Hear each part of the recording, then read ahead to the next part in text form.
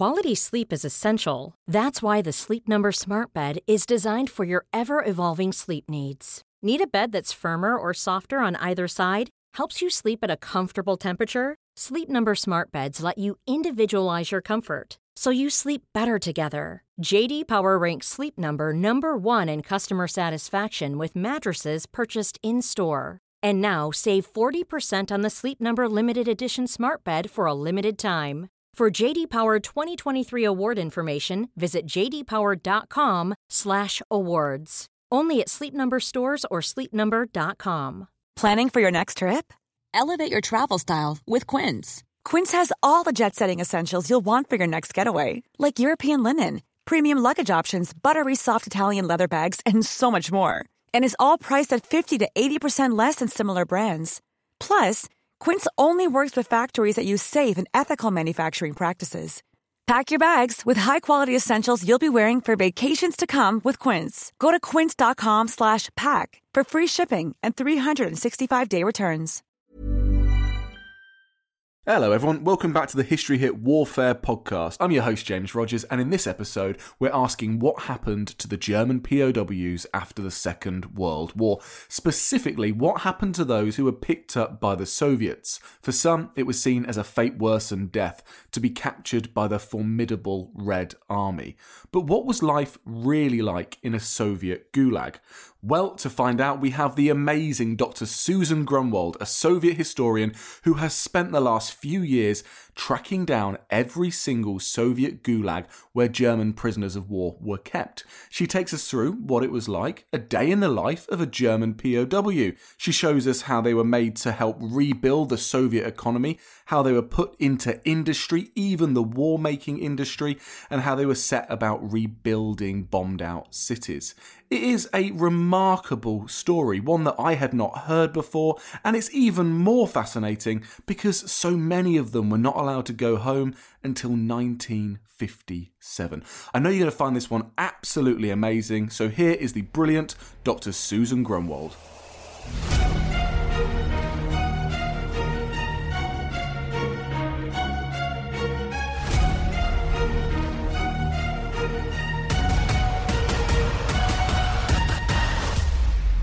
Hi Susan, thanks so much for coming on the Warfare podcast. How are you doing today? I'm doing well. How are you doing? I'm good. Yeah, we're starting to see the first signs of summer here. How about you? Where are you talking to us from? I'm currently in Pittsburgh, Pennsylvania. So we've had a little bit of sun recently, which is a nice change. Okay, good. Pittsburgh isn't famous for glorious weather, but you're starting to get some sunshine. Yes. We actually get more clouds and rain here than Seattle. It's a little known fact about Pittsburgh. Wow, well there you go. I'm assuming you don't work for the Pittsburgh Tourist Agency. No, and hopefully they won't come after me. Absolutely. Well, actually, I suppose what we're speaking about today doesn't really conjure up images of summer and warmth. Not that I'm comparing Pittsburgh to the Soviet gulags at all, but it does raise images of harsh Siberian winters. Is that fair? Were most of the gulags located in Siberia? Not really. So I've been doing a lot of research on German prisoners of war in the Soviet Union, and they are sort of a subset of, but not directly of, the major main gulag population. It's a complicated story. So every prisoner of war, German prisoner of war is the ones I happen to focus on. Every prisoner of war of the Soviet Union during the Second World War, they went through a series of different camps. There are reception points where they went through filtration, and then they were eventually assigned to different camps, either a forced labor camp, or if they were ill or injured, to a hospital camp. And for those who were tried in like a war crimes tribunal, if they were tried and sentenced for a crime, only those ones who had been tried and sentenced went to a regular gulag camp. The other ones who hadn't gone through a criminal process like that, they just went to a separate forced labor camp system that was modeled on the Gulag and was actually sort of a parallel organization to the Gulag within the structure of the NKVD. They operated the Gulag, and for the POWs, it's called the GUPVI, Главное управление по делам интернованных и военнопленных, main administration of camps for the affairs of prisoners of war and internees. And in your work, you focus specifically on those camps where the German POWs were, yeah? Yeah. So my research is on the context, obviously, of them during the war, but I really focus on what happened to them after the war, between 1945 and 1956, when the last of them actually went home. Wow, well, we'll get to that point, because that in itself is a remarkable fact, isn't it? And slightly disturbing. But take us back to the start of these camps. When did they start to fill up with German POWs? So, the proliferation of the camp system is directly tied to the progress of the war. So in the earlier stages of the war, as the Nazis were far more victorious in battle and were marching towards the gates of Moscow, there really weren't that many prisoner of war camps. They really started to proliferate after the success of first the Battle of Moscow, but really the Battle of Stalingrad, which was a major victory in that the Soviets defended their capital city and pushed the Nazis away, but the really resounding military victory for the Soviets was Stalingrad. That's where the tide of the war really started to change, and after that, the Soviets switched more so from defensive fighting to offensive fighting. They held their ground, and then they started to push back and slowly made their way, eventually all the way to Berlin. And as they transitioned from the defensive to the offensive fighting and gaining more territory and liberating territories, they began to take more and more German prisoners of war into captivity. They took actually a couple thousand prisoners of war into captivity at the Battle of Stalingrad itself, because the German forces were encircled. The Germans had multiple opportunities to surrender, and they didn't. Ultimately, they did surrender in the harshest, cruel Russian winter, and unfortunately, because they waited so long to surrender, the prisoners who were captured were in really bad physical condition, and a lot of them died. That's not so much indicative of malicious Soviet policy as just a really bad situation all around.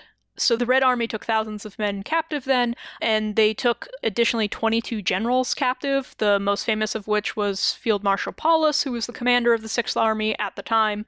And those men really served as the foundation to build the camp system out. The first ever field marshal to surrender, I think. Because you're not meant to surrender if you're a field marshal. No, Hitler was furious that he surrendered, and he was very upset that he did not do the dignified thing and kill himself. Exactly, as many a field marshal before is meant to have done. So these thousands of soldiers were then taken to go and build the camps. Now, how many camps were there? And I ask you that because I know that you have done some amazing digital research into finding out just where these camps were. Some that have even been lost to history, right? Yeah, so this is all due to serendipity. Miraculously, there's a source out there. It's an encyclopedia of camps of German prisoners of war in the Soviet Union from 1941 to 1956 that was put together by a joint Russian-German research team. Some German researchers went into the Russian State Military Archive and worked with historians there and archivists there to produce this volume that lists the rough location of these camps. It turns out that there are over 4,000 camps that operated across the entirety of the Soviet Union with the exclusion of Tajikistan between 1941 and 1956. And because of this volume exists, I was able to digitize it and work with a programmer to automate looking up the locations of where these camps were, based on the city or the village name of where the camp was said to have been. And I've produced a series of maps that map these camps, that show the opening and closing over time. And I've also been able to do other digital research with Geographic Information System, or GIS mapping, to analyze the economics of the camp system, because not only do I have just the basic geographic plot of where the camps were and when they were in those locations, but I can put the camps in conversation with other things, such as the locations of the regular Gulag camps, resources such as coal, infrastructure like rail lines, just putting the camps in conversation with locations of major industrial centers in the Soviet Union or major cities, etc., to really ask questions about how far removed was this camp system from regular Soviet society, for example. Was there an economic purpose to the camps, or is it really just a system of punishment, etc.? There's a lot more you can do with this type of digital mapping that you can't do. You can't answer some of these questions from either the restricted or scattered nature of the former Soviet archives. We did a TV series a couple of years ago on POW camps in the UK, POW camps for Italians and for German prisoners. And in the UK, it wasn't particularly about punishment. It was about trying to make the most of a workforce as well. And thinking about just how in dire straits the Soviet Union was after the war, Was it just about punishment like we think the gulags were? If we think the gulag, we think this terrible, awful place. Or was this about trying to maximise the economic output of the prisoners? There's certainly an air of punishment to it because you're keeping these men in captivity, but really it was about having a labor force that they could use and getting economic productivity out of them, especially in the post-war years. The Soviet Union, despite the fact that it was a victor nation, really emerged from the Second World War as if it had been a defeated power. It lost 27 million citizens and about a quarter of its total physical assets. Hundreds and thousands of factories, villages, cities, they lay in ruin, just absolute rubble, burned to the ground. And so the prisoners of war served to be an immediate labor source amidst all of this human carnage, and then they also served to rebuild what they had had a hand in destroying. So recompense, in one sense, for the war, but also the Soviet Union was in such dire straits that they needed any and every able-bodied laborer that they could get. Well, yeah, I mean, there was 4,000 camps, right? So how many prisoners does that make up? Are we talking hundreds of thousands, or are we talking 1 million plus? 1 million plus. So at capitulation, the Soviet figures show that they had about 3 million Germans, and those are actually Germans, not counting Austrians, Hungarians, etc., etc., etc., or Japanese prisoners of war. They had 3 million Germans at the end of the Second World War. But this is where I get into the point that I was going to make, related to economics and not necessarily just punishment. By December of 1945, they only had 1.5 million in captivity. So that's the first major wave of repatriation. As soon as the war was over, Soviet authorities tried to return anybody who was ill or injured. That was the only ticket out of the camps. They had no interest in trying to sustain somebody who couldn't return work to the camp system. They had their own ill and injured in the Soviet Union. They didn't want to waste scarce, precious medical resources or food rations on an enemy soldier who couldn't contribute back to the system. And then this is where it gets tricky. It's not necessarily that all 1.5 million in that time period returned home to Germany. Certainly some and many died. The death statistics are very difficult to calculate. I think some of it is certainly due to the fact that some of these documents are still restricted.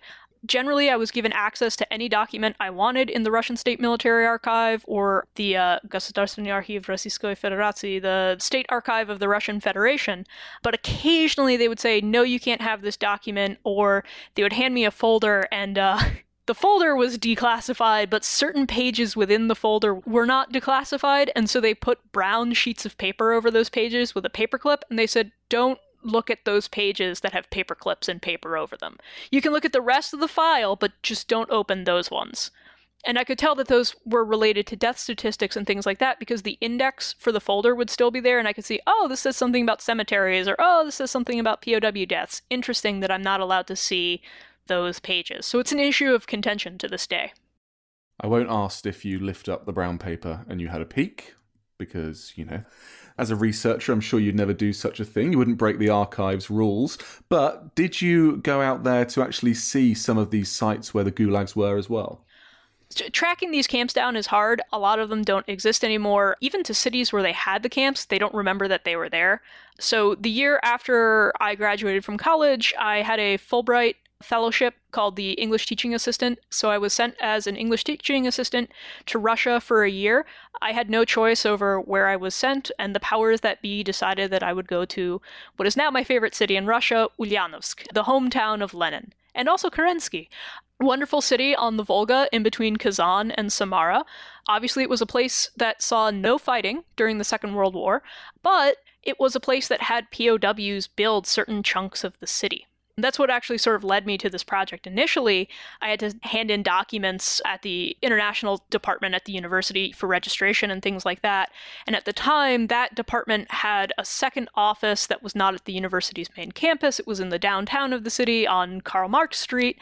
And they loved to tell me about how this building had been built by the Germans. And I was very confused as to why there was a building built by Germans there in a place that saw no fighting, and it turns out, lo and behold, there had been a prisoner of war camp there. And those prisoners of war ended up actually building an entire section of the city around what was the Ulyanovsk automobile factory. They make a little type of Jeep that's been popular in Russia for a while. They also make, if you know anything about Russian cars, it's colloquially known as the Bukhanka, the little bread loaf van. It's that van with like the two doors that is commonly or previously had been used as ambulances. Those are made in that city. Parts of that factory were made by the Germans. So take us through what happens then once you've been sorted and deemed fit for work, you're economically useful to the Soviet Union.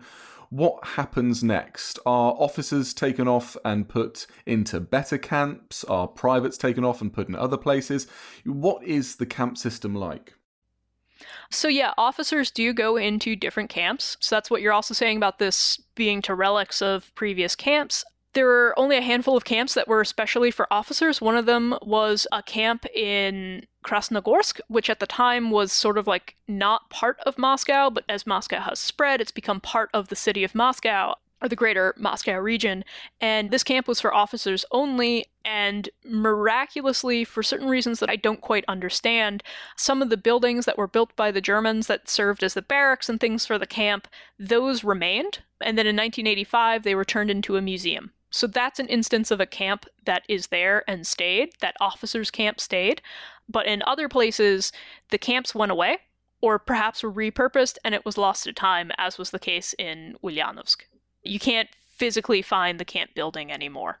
But that's also something that's happening with the Gulag system as well. There are remains of some of those camps out in really remote regions in Siberia, but not every camp has been preserved. But to go back to your question then about what happens, the officers are separated out. The Soviet Union did not sign the Geneva Convention. They had claimed to uphold or continue to uphold some stipulations of the Hague Convention concerning prisoners of war. And some of this, too, had to do with animosity between the German government and the Soviet government and not allowing, independent people such as the Red Cross in to examine each other's camps and whatnot. But despite the fact that the Soviet Union did not sign these accords and was not technically held to them, they had their own provision for the treatment of prisoners of war that largely was modeled on the accords and had very similar stipulations.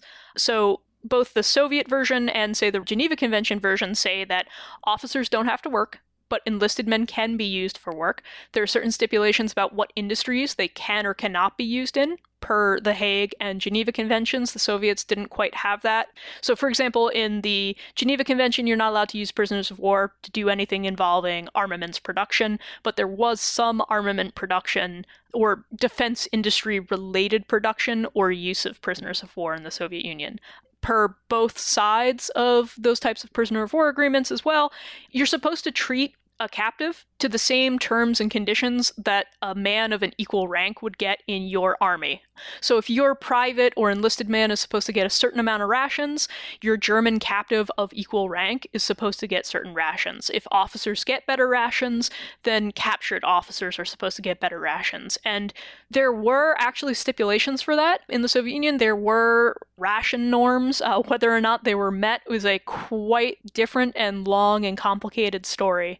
There's a lot to get into, too much to get into right here and now, but that is something that's happening.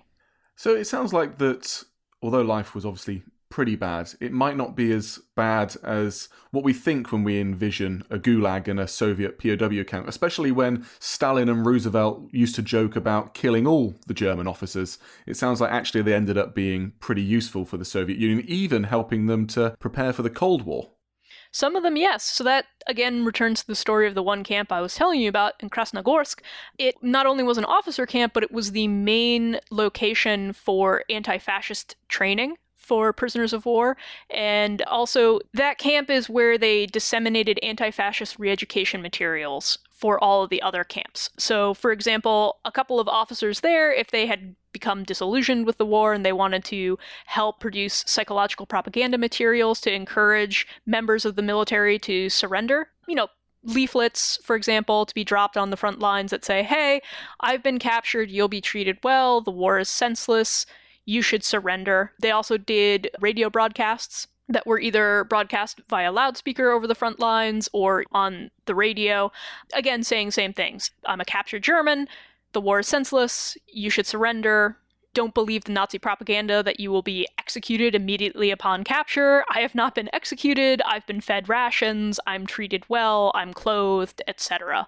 In these officer camps, especially that one in Krasnogorsk, there were also a number of prominent German socialists and communists in exile who had fled Nazi Germany, and they worked with these officers in these anti-fascist materials, in this anti-fascist re-education.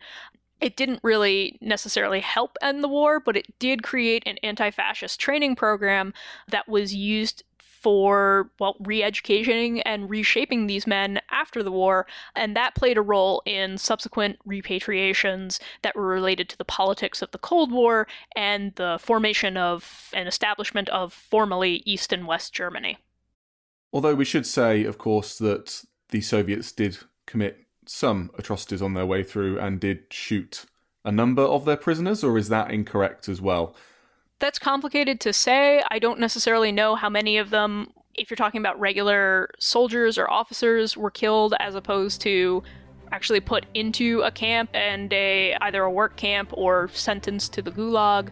There certainly were atrocities happening in the march to Berlin, no doubt about that. But a lot of that, too, doesn't necessarily come out in the camp materials. No, that would make sense.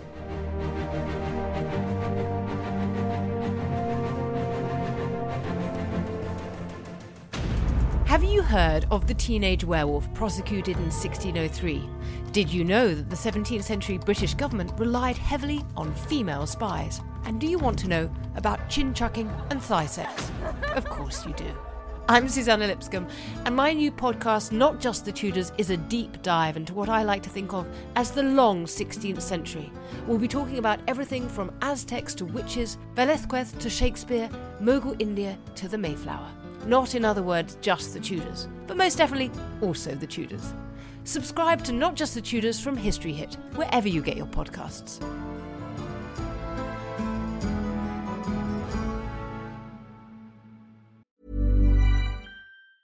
Mom deserves the best, and there's no better place to shop for Mother's Day than Whole Foods Market. They're your destination for unbeatable savings, from premium gifts to show-stopping flowers and irresistible desserts. Start by saving 33% with Prime on all body care and candles. Then get a 15-stem bunch of tulips for just $9.99 each with Prime. Round out Mom's menu with festive rosé, irresistible berry chantilly cake, and more special treats. Come celebrate Mother's Day at Whole Foods Market. Mother's Day is around the corner. Find the perfect gift for the mom in your life with a stunning piece of jewelry from Blue Nile. From timeless pearls to dazzling gemstones, Blue Nile has something she'll adore. Need it fast? Most items can ship overnight. Plus, enjoy guaranteed free shipping and returns. Don't miss our special Mother's Day deals. Save big on the season's most beautiful trends. For a limited time, get up to 50% off by going to BlueNile.com.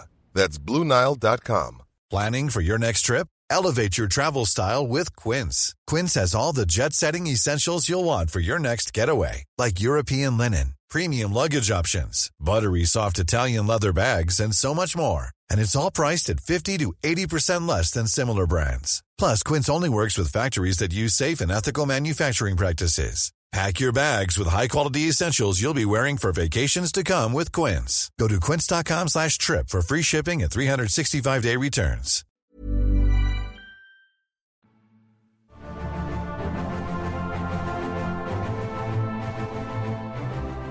And those who had been, I don't know, what would you call it? De-radicalized from fascism and then reorientated towards communism. They must have been really useful into the Cold War. Were they sent to East Germany?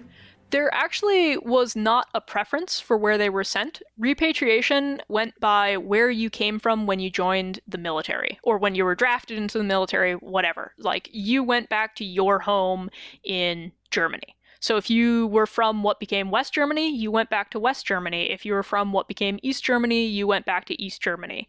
I think there was the option to stay in East Germany if you wanted, but not many men decided to go for that opportunity. In fact, the repatriation figures, especially for these politically re-educated men, seems to show that preference was given to send more men to the regions that were under Western control than Eastern control. Now, I don't know if that is necessarily a factor of demographics and population, but there were certain repatriation convoys, and they tracked these anti-fascist returnees, and they said, okay, so-and-so is trained as an agitator, so-and-so is trained as a propagandist, so-and-so should be used in trade unions or schooling or whatever. They had breakdowns of what their potential use for anti-fascist and propaganda use could be, and then they said who went to which zone. And so if you go through that, you see that there are more going collectively to the British, the American, or the French occupation zone as opposed to the Soviet occupation zone. Now that's fascinating, isn't it? So agitators sent through into the western side to maybe cause a little bit of mischief, which we know the Soviets were very, very good at. Unfortunately, this is where the story sort of drops. I've tried to track these men, but there's not really a record of them that I could find once they go to the West. So it's unclear if they did go and did agitate and did fight for Soviet-German friendship and socialism and peace, or perhaps they used that as their ticket to leave. Certainly some of the memoirs suggest that. One memoirist talked about going to a special anti-fascist re-education camp and realizing that if he didn't know how to parrot back what was told to him, he would be cut from the camp and sent back to the regular labor site. And so he said he studied hard, he said what he knew, what they wanted him to say, and he used that as his ticket to leave, and then he gave up on that cause upon return. So being somewhat cynical myself, I can see that not everybody who professed to be anti-fascist necessarily was anti-fascist. They could have seen that that was their way for self-preservation and their ticket to go home when otherwise they would just see nothing but a feature of labor in a camp.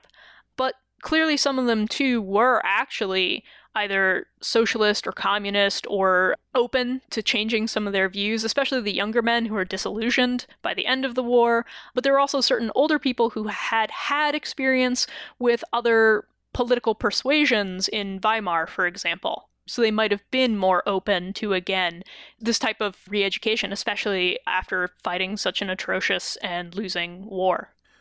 So Stalin dies in 1953. And then we get a move through, of course, after a few years, through to Khrushchev. And then you say that the final prisoners are released in 56, 57? 56, 55, 56. January 56 is really when the last of them come back. And so what is it that prompts that decision then? Is that Khrushchev saying that it's time to let these people go, or is there pressure from the Allies? It actually has to do with Cold War politics and the Soviet relations with what became West Germany. So up until 1954, there was contention, right? The West Germans didn't really want to acknowledge the East Germans as a legitimate state. They didn't have proper diplomatic relations with each other, even after both states officially came into formation in, I believe it's 1949. And there was a situation, too, in the Cold War where the Western Allies refused to recognize the government of East Germany as legitimate, and thus Soviet bloc allies refused to recognize the government of West Germany as legitimate. But the real game changer in the return of the prisoners of war has to do with the politics of the Cold War and Soviet-German relations. In September of 1955, Konrad Adenauer, who was the head of West Germany, finally went to the Soviet Union for a series of diplomatic talks to see if there was a way that both states would officially recognize the West German government and normalize relations between the two of them. Adenauer had sort of risen to prominence in West Germany, partially because of the POW question. He had always positioned himself as a champion for the POWs, someone who wanted their return, someone who wanted to take care of them upon their return, and so he continued this mission when he went to Moscow in September of 1955. And he kept relentlessly hammering Khrushchev about the question. He said, you have to release the last of them. This has to be part of our negotiations. And eventually, Khrushchev relented, and he did indeed start the repatriations of the remaining few thousand men. And so they came back in October, November, December, and then January of 1956. Some of them were delayed based on their physical standing. They didn't want to send anybody who was too particularly weak. This was common even since like 1945. If someone was too particularly weak, they didn't want to put them on a train necessarily and have them die in transit. So sometimes they would try to give them additional medical care before sending them back. There were also certain peculiarities going on with that as well, and there might be evidence that the trains was a way to mask death statistics as well. But again, this is something that is still restricted in nature, and so that you're not going to get good answers on these questions right now. But 1956 then, January, that's when the last of them return as a result of these external pressures in the Cold War. It was in the better interests of the Soviet Union to relent, even though they didn't want to release the last of these men. It's also some of the last of these men truly were war criminals. There were war criminals amongst the German prisoners of war. That's a fact. Not everybody who was tried under false pretense. There was legitimate reason to imprison some of these men, but under the brokering of the return of the last of them, some of these men then went back. And so is that what would have guaranteed you the longer sentence then? Is that the reason why you're the last few thousand? Is it because you're being kept as an actual prisoner? You have committed some sort of atrocity during the war or a war crime, and therefore they don't want to let you go back to your normal life? Some of them, that was certainly the case. Some of them were tried under false pretenses circa 1949. So at the end of the war, when the leaders of the Allied nations met, they agreed that they would return all of their German prisoners of war by December 31st, 1948. The British returned their German prisoners of war by, I believe, 1947, the last of them, supposedly. The French were the most resistant to return them. The Americans and British actually had to tell the French to relent and return the men, which they begrudgingly did. And then this issue of, well, you didn't return the last of the prisoners of war by 1948, what's going on? This was a new avenue for the Western Allies to attack the Soviet Union in the burgeoning Cold War. The Soviets then suddenly make an announcement in their press service in 1949, and they say, well, we don't have any prisoners of war anymore. Everyone else is a war criminal.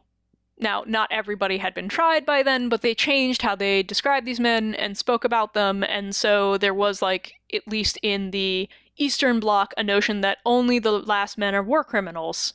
There couldn't be any regular non-criminals mixed in with them. What they were doing was legally fine.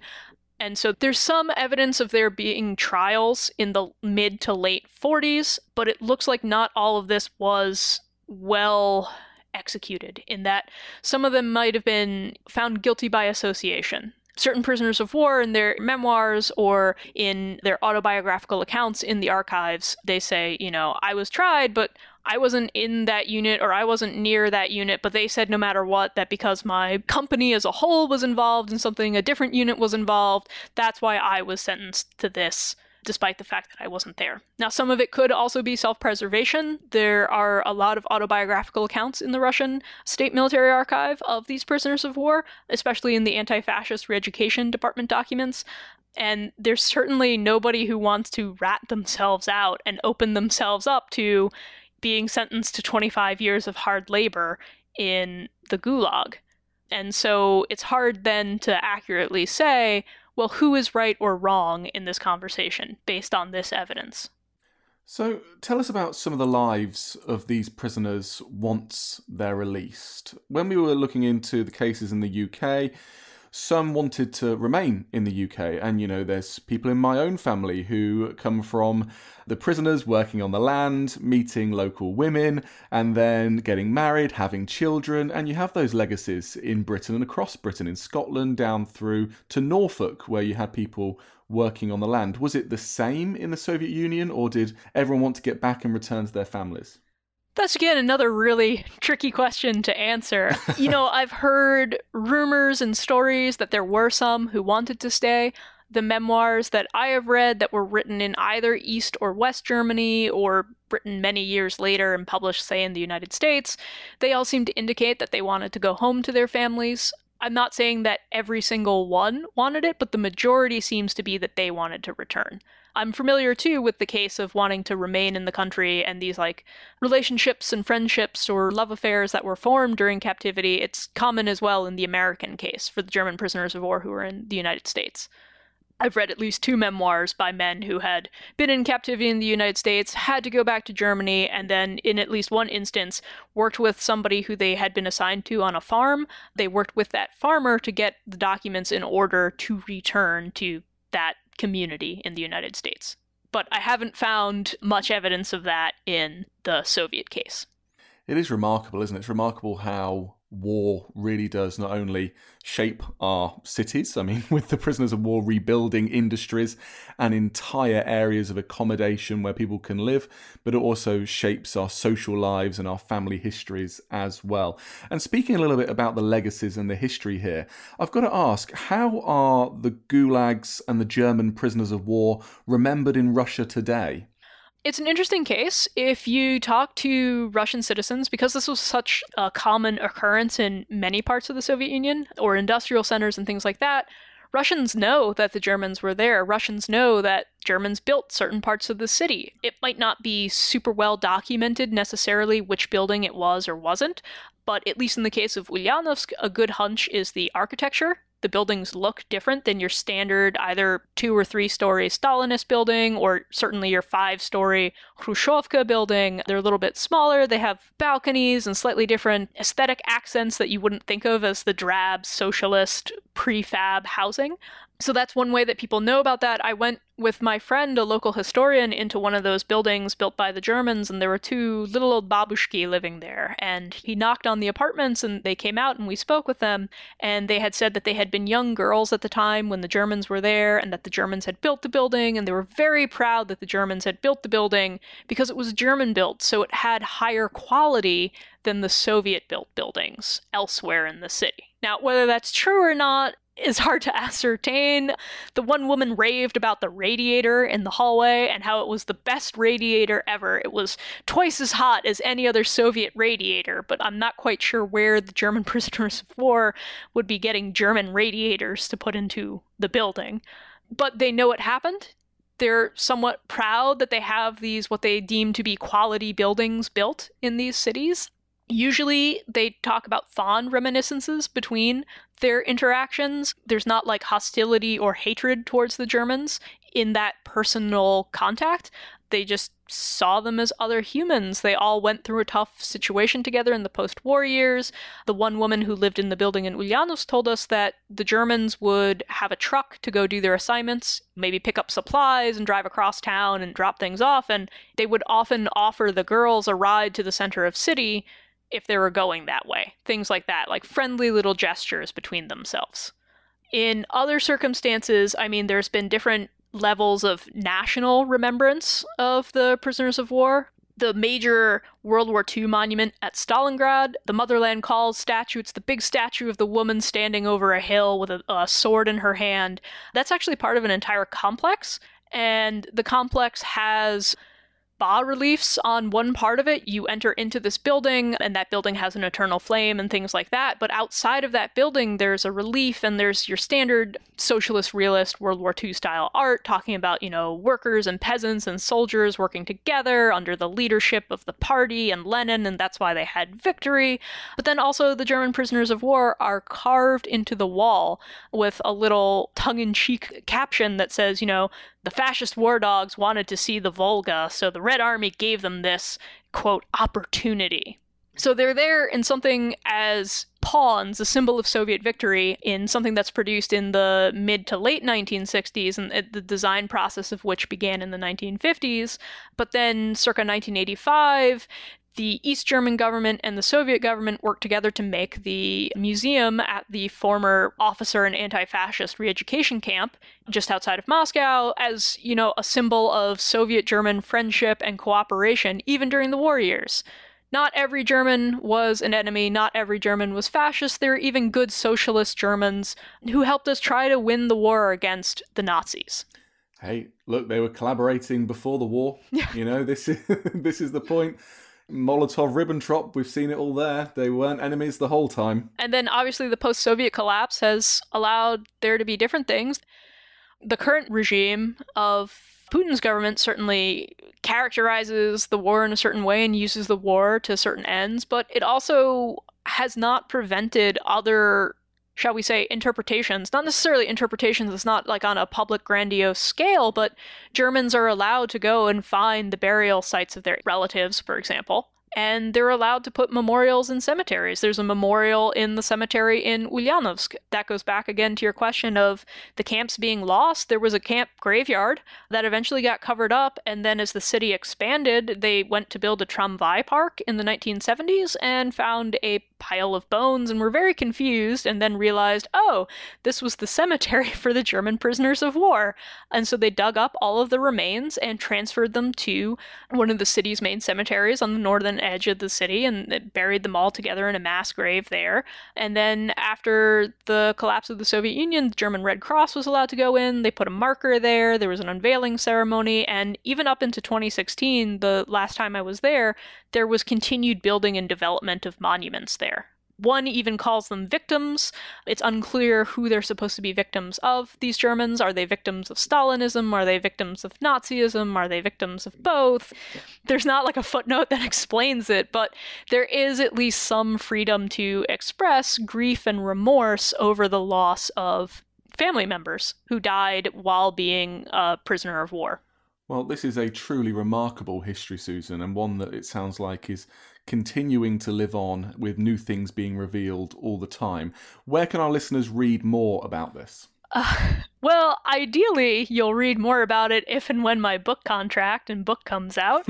But given the world of academic publishing, that's not going to be very speedy. I also just had another article on the memory of the prisoners of war and whether or not these camps were in Siberia and whatnot. That's been accepted in the journal German History and tentatively will be published in early 2022.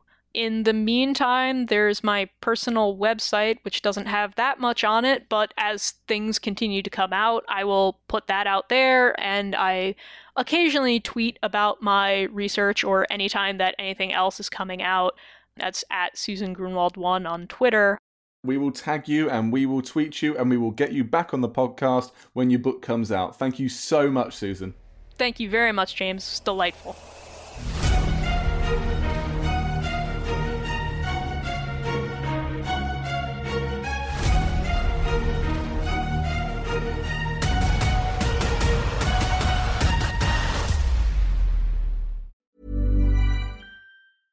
A lot can happen in the next 3 years. Like a chatbot may be your new best friend.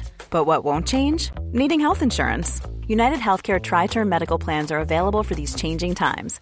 Underwritten by Golden Rule Insurance Company, they offer budget-friendly, flexible coverage for people who are in between jobs or missed open enrollment. The plans last nearly 3 years in some states, with access to a nationwide network of doctors and hospitals. So for whatever tomorrow brings, United Healthcare Tri-Term Medical Plans may be for you. Learn more at uh1.com. When you make decisions for your company, you look for the no-brainers. And if you have a lot of mailing to do, Stamps.com is the ultimate no-brainer. It streamlines your processes to make your business more efficient, which makes you less busy. Mail checks, invoices, legal documents, and everything you need to keep your business running with Stamps.com. Seamlessly connect with every major marketplace and shopping cart. Schedule package pickups and see your cheapest and fastest shipping options from different carriers. With rates up to 89% off USPS and UPS rates. And with the Stamps.com mobile app, you can take care of mailing and shipping wherever you are. Make the same no-brainer decision as over 1 million other businesses with Stamps.com. Sign up with code PROGRAM for a 4-week trial, plus free postage and a free digital scale. No long-term commitments or contracts. That's Stamps.com. Code PROGRAM. And before you go, remember, as a Warfare listener, you get a special discount at History Hit. Subscribers get access to blissfully uninterrupted, ad-free podcasts and thousands of hours of history documentaries. You've got everything from the American Revolution to my own documentaries like Traces of War, Weapons of War, and 24 Hours in Normandy, where I follow in the footsteps of the Green Howards on D-Day, from their beach landings to being awarded the Victoria Cross, and all the way through their first day where they made it 7 miles inland, further than any other British or American unit. So head over to historyhit.com/subscribe or follow the link in the show notes and use the code WARFARE to get 50% off your next 3 months. That's the code WARFARE to get 50% off. And if you're an Apple listener, you can subscribe for new ad-free episodes within the app. So give it a go. I know you're gonna love it.